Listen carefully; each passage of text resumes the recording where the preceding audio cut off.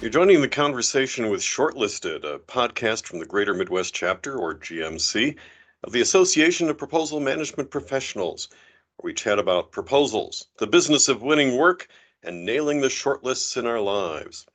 I'm your host, Paul Lockwood, Senior Sales Operations Analyst for the Vitality Group in Chicago. And I'm co-host Heather Finch, joining from Milwaukee, Wisconsin, where I lead a team of proposal and presentation specialists. This month, we're having a chat with Marcus Hammond. Hi, Marcus. You want to introduce yourself? Sure. Marcus Hammond. I am a proposal strategist for Burns & McDonnell in Kansas City. And understand that your work history has kind of been a little varied. How did you get to where you are now?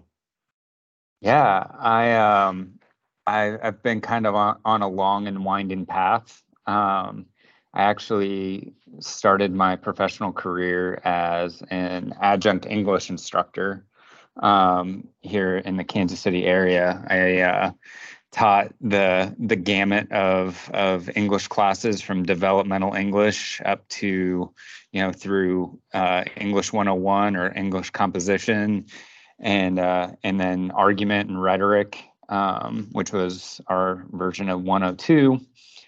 And then after 7 years of that, I jumped into the corporate world and became a writer for an accounting firm,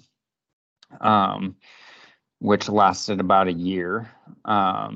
And I then jumped there to a financial institution and became an RFP writer for the financial institution, and kind of found my place there and spent 6 years there. And now I am a proposal strategist at Burns & McDonnell, so within architecture and engineering.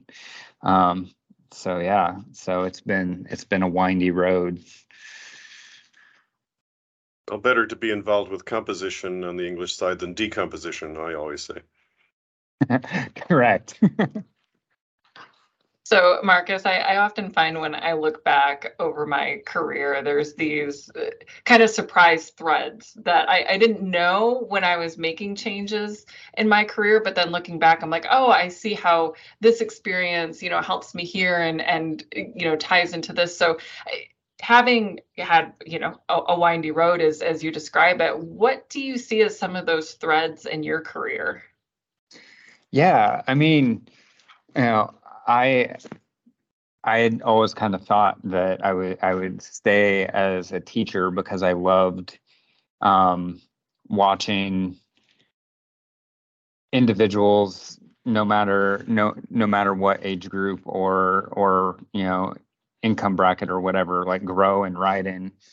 And when I went into an office setting and was looking at like different types of, like, whether it be marketing writing or writing a proposal letter or whatever, I saw that thread where I like to help people write better, basically.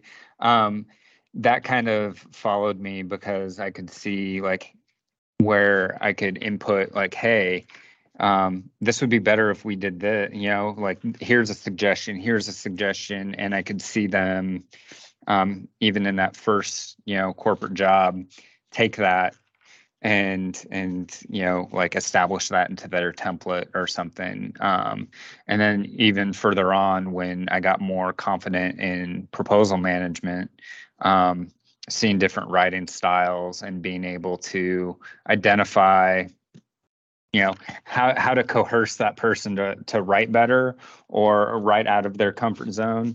Like, so that really helped, coming from that instructional background. Yeah. So do you find yourself using your teaching experience a lot in your daily life now? Not so much now. Like, I feel, and there's a reason for that, because where I'm at now, I have an established team behind me, and the people ahead of me are more experienced in what I'm doing. And so it's actually flipped for me now, is where I feel like I'm the student instead of teaching. And I have to be able to change my mindset to be open to, you know, hi, let me pick your brain, instead of being the one whose brain is picked, which is nice. It's kind of that, you have to always be willing to be a student in proposal management, I feel like. Yeah, and so that idea of having to learn, some of us find ourselves switching industries from time to time, right? Like we're proposal managers first, and then we're learning all of these different industries. So I'm curious, have you found that you have an industry that you like best or that you find most fascinating, or have there been different ways in which different industries have influenced the way that you manage proposals?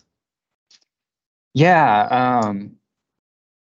So it's interesting because when I was in finance, like the financial institution, that was commercial driven, sales driven.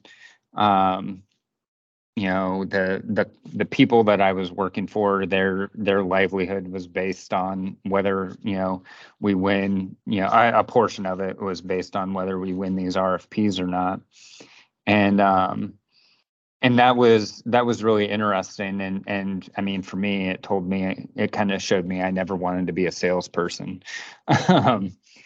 However, switching into now a situation where I'm mostly writing government and federal RFPs, seeing the differences between the two have been pretty impactful, just in process. So prior with the commercial RFPs I was writing, I'll call it a homegrown process. Like I was the only RFP writer or proposal writer. I decided one day that their RFPs could be better, and I was making systems and processes and searching for ways to grow that. Now I've come into a place. I've been in my current role 8 months, I think, and I've come into a team with a process that I don't. All I have to do is learn it, and I see how that has impacted, how that impacts the responses between the two industries. And really it showed me like the process is everything, right? Like you can have poor writers or people who are more engaged in different aspects, and it doesn't matter because you've got this process that you're continually working through, and there's always it provides a safety net, right? Well, clearly, when you were at the financial institution, you did get some good experience there. You were able to bank that experience. Correct. But now that you've gone from commercial to more of a government focus, what do you see as the difficulties that making that transition? Some people may be a little scared of the rigidness of federal and government RFPs. Did you find that daunting? Yeah, to be honest, yes. Like, I came in to this situation on kind of on the coattails of I know how to manage a proposal. Like maybe I don't know like all the processes, but I at least know what needs to be built. I know how to communicate with stakeholders, and so I had that, and then here I am sitting and I'm looking at these rigid forms, and you can't go outside of this, and they're scored, a specific way. It's like, here's 5 categories that this is going to get scored on. We have to answer all 5. Where prior, I was following this RFP that was written by an accounts payable person. So they were more open-ended, and maybe more technical, given that the difference in what we're selling, right? Technical in different ways. So I did, and I still do, and I think I probably will continue to find the government and federal RFPs kind of daunting because they're rigid. However, again, having that team with 10, 15, 20 years of experience in it can say, take a deep breath, what you're doing. There's people here to help you. You don't have to write this anymore. Like, we have people for that, so it takes away some of that dauntingness to know that there's support, and there's, SMEs that, all I have to do is know how to read the RFP, and make sure that we're hitting all that criteria. That makes it a little less daunting when I have that narrowed responsibility, I guess. Cool. All right. We are going to move on to our second segment here, which is the best thing that happened to you this month. And to give you an idea of how that works, Heather, what was the best thing that happened to you this month? Well, I would say that it was just this week. One of my mentors, who is quite on the other side of the country from me, happened to be vacationing in the area, and asked if I wanted to get lunch. Where she was vacationing is up in Green Bay, which I had never been to before. And as somebody that's lived in Wisconsin for 10 years, I said, I got to go up there. I got to take this opportunity. So I had myself a little mini adventure. And there is this amusement park right on the water that is incredible. It's such an incredible thing for the community, where you can buy tickets. Tickets are $0.25 a piece, and each ride costs between 1 and 4 tickets. So I rode a roller coaster for one whole $1. It was fantastic. I had so much fun.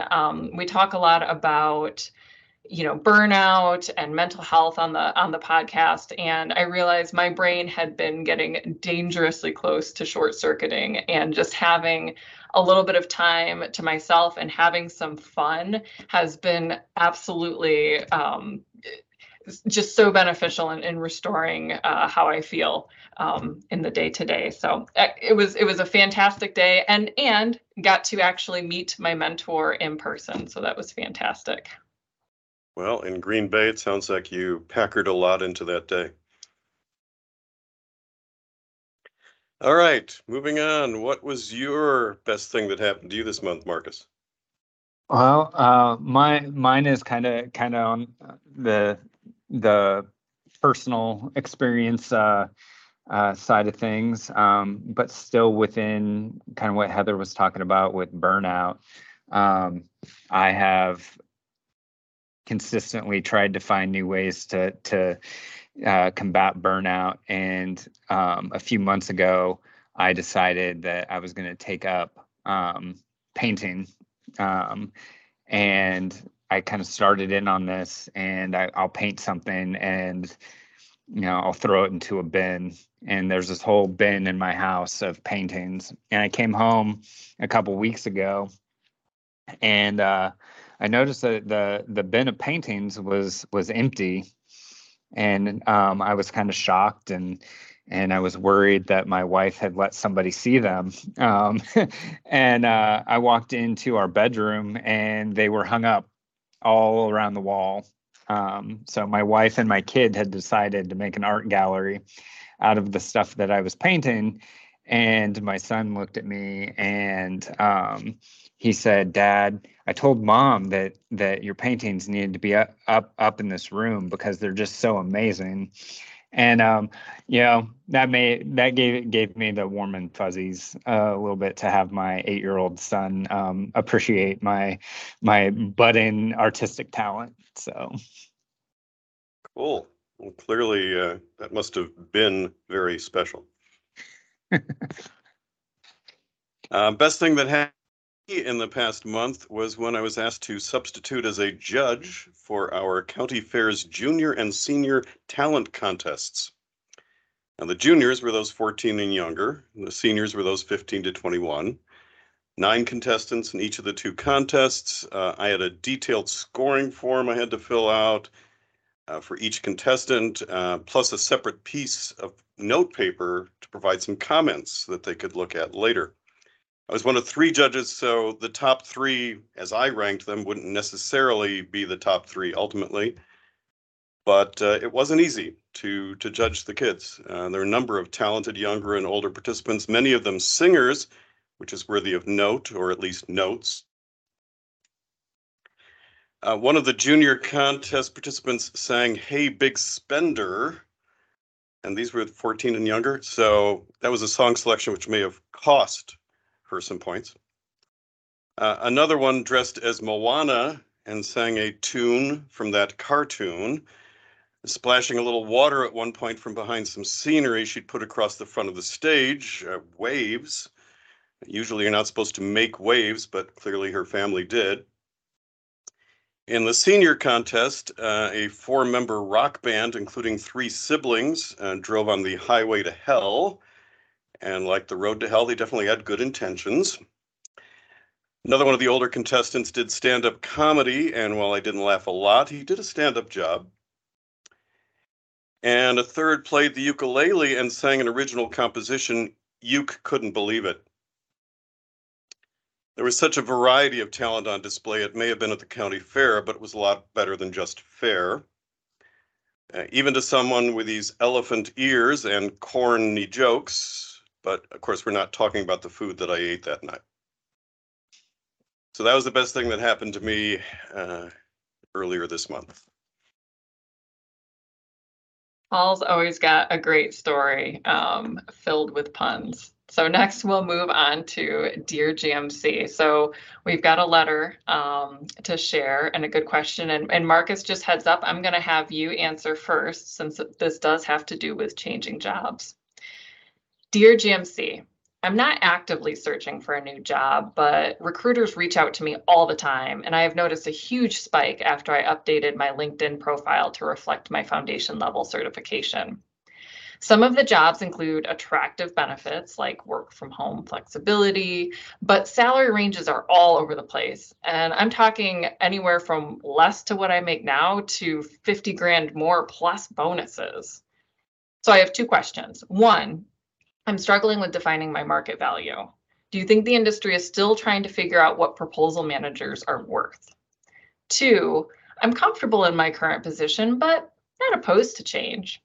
Should I use these offers to negotiate a better situation for myself at my current job, or take the leap and try something new, possibly for greater reward? Sincerely, Sal Ari. So Marcus, what advice do you have for Sal? Well, I would say those are both really great questions. And seeing that, like, as I said, I'm new to my position, and I was kind of in that exact same place. And I struggled with exactly the questions, defining market value, looking at, the proposal writer, proposal management worth and everything. And what I will say as advice is,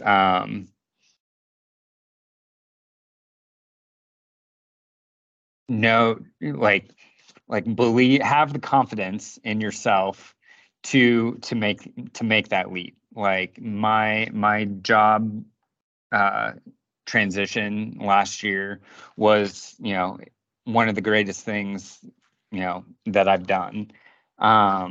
And I definitely had moments where I was like, maybe I should just stay here where I'm comfortable, and get paid this rate. Like when I eventually decided to make the jump, it wasn't the compensation that ended up helping me make my decision.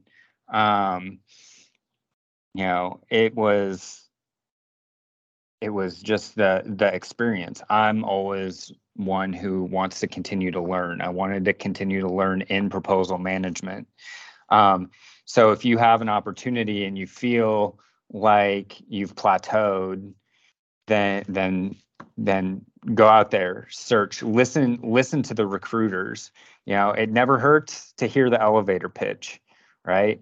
When I was looking for jobs, I updated my LinkedIn page, and I worked on my certification with APMP, and I agree with all of that. Like I got more hits when all of that stuff was updated, and I just had to say, all right, like I'll listen, I'll hear about the job, I'll hear about this, and I waited, and I found the spot that was right eventually.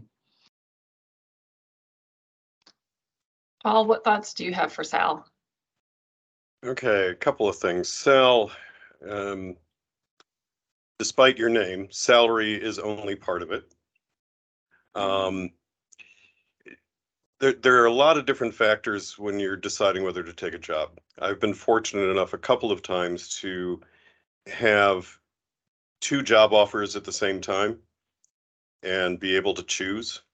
You don't always have that as an option, but it sounds like you're getting a bunch of options. So I would go along with Marcus on this, to listen to what the offers are, but also consider, weigh things appropriately. It's not always oranges to oranges. Sometimes it's apples and oranges between different positions. So is your current job giving you satisfaction? Does it have some of the perks that perhaps are more important to you now than they were when you initially started, but you've come to really appreciate those? Also, if you have the chance, look at your coworkers. Who are you working with on a day-to-day basis, and get a chance to meet the people at these new jobs, not just the person you're going to report to, but ask to meet some of the other folks that you would be working with. Because if you find yourself really liking them a lot, that, these are people that are friendly, that are going to definitely help me out, that's going to make a big difference once if you actually make the jump to that other job. But if you're in a position where you can make a choice, that you've got several recruiters going after you, listen to what they're saying, make sure that, what are the parameters. Maybe they're saying it's going to be this amount of money, but do they get a percentage of what you're going to be paid? Or is it strictly that they're being paid by somebody else? Because they may say a large number, and then you come to find out, 15-20% of that is supposed to go to them for the first year or something. I don't even know. I don't get these calls myself so much, but those are all things that I would take into consideration. Yeah, I think you both bring a lot of really good points to the table. And I'll just add to that. So, Paul and Marcus, both of you talk about really considering the full package, right? And something that can be really helpful is, again, I'm all about mentors. If you have a mentor, if you have a trusted colleague, if you have somebody in the industry that you can go to talk through these options, that's amazing. Leverage your network, right? So ask around, what is the market like in different companies? Paul, to your point, if you can meet somebody from that company that works there that actually does the same job or a similar job, all of those can be really helpful pieces of information when you're looking to make a change. Similarly, a mentor or another colleague, another proposal management professional can help if you are looking to negotiate, to see hey, what might be out there? Could I see if my employer would offer me a raise? Those are all questions that are incredibly complex, and that there's no one way to give like a blanket piece of advice for that. It's so individualized to your company, to your life, to all of those things. The first part of your question, I think, is one worth reflecting on shortly, and that's, is the industry still trying to figure out what proposal managers are worth? And I would say 100% yes. So APMP has done a lot of work towards advocating for more uniformity across, job descriptions. Like, what is a proposal writer versus a proposal manager? It's different everywhere you work, and so the salary range is going to be reflective of that as well. A couple of tools that are out there that can help.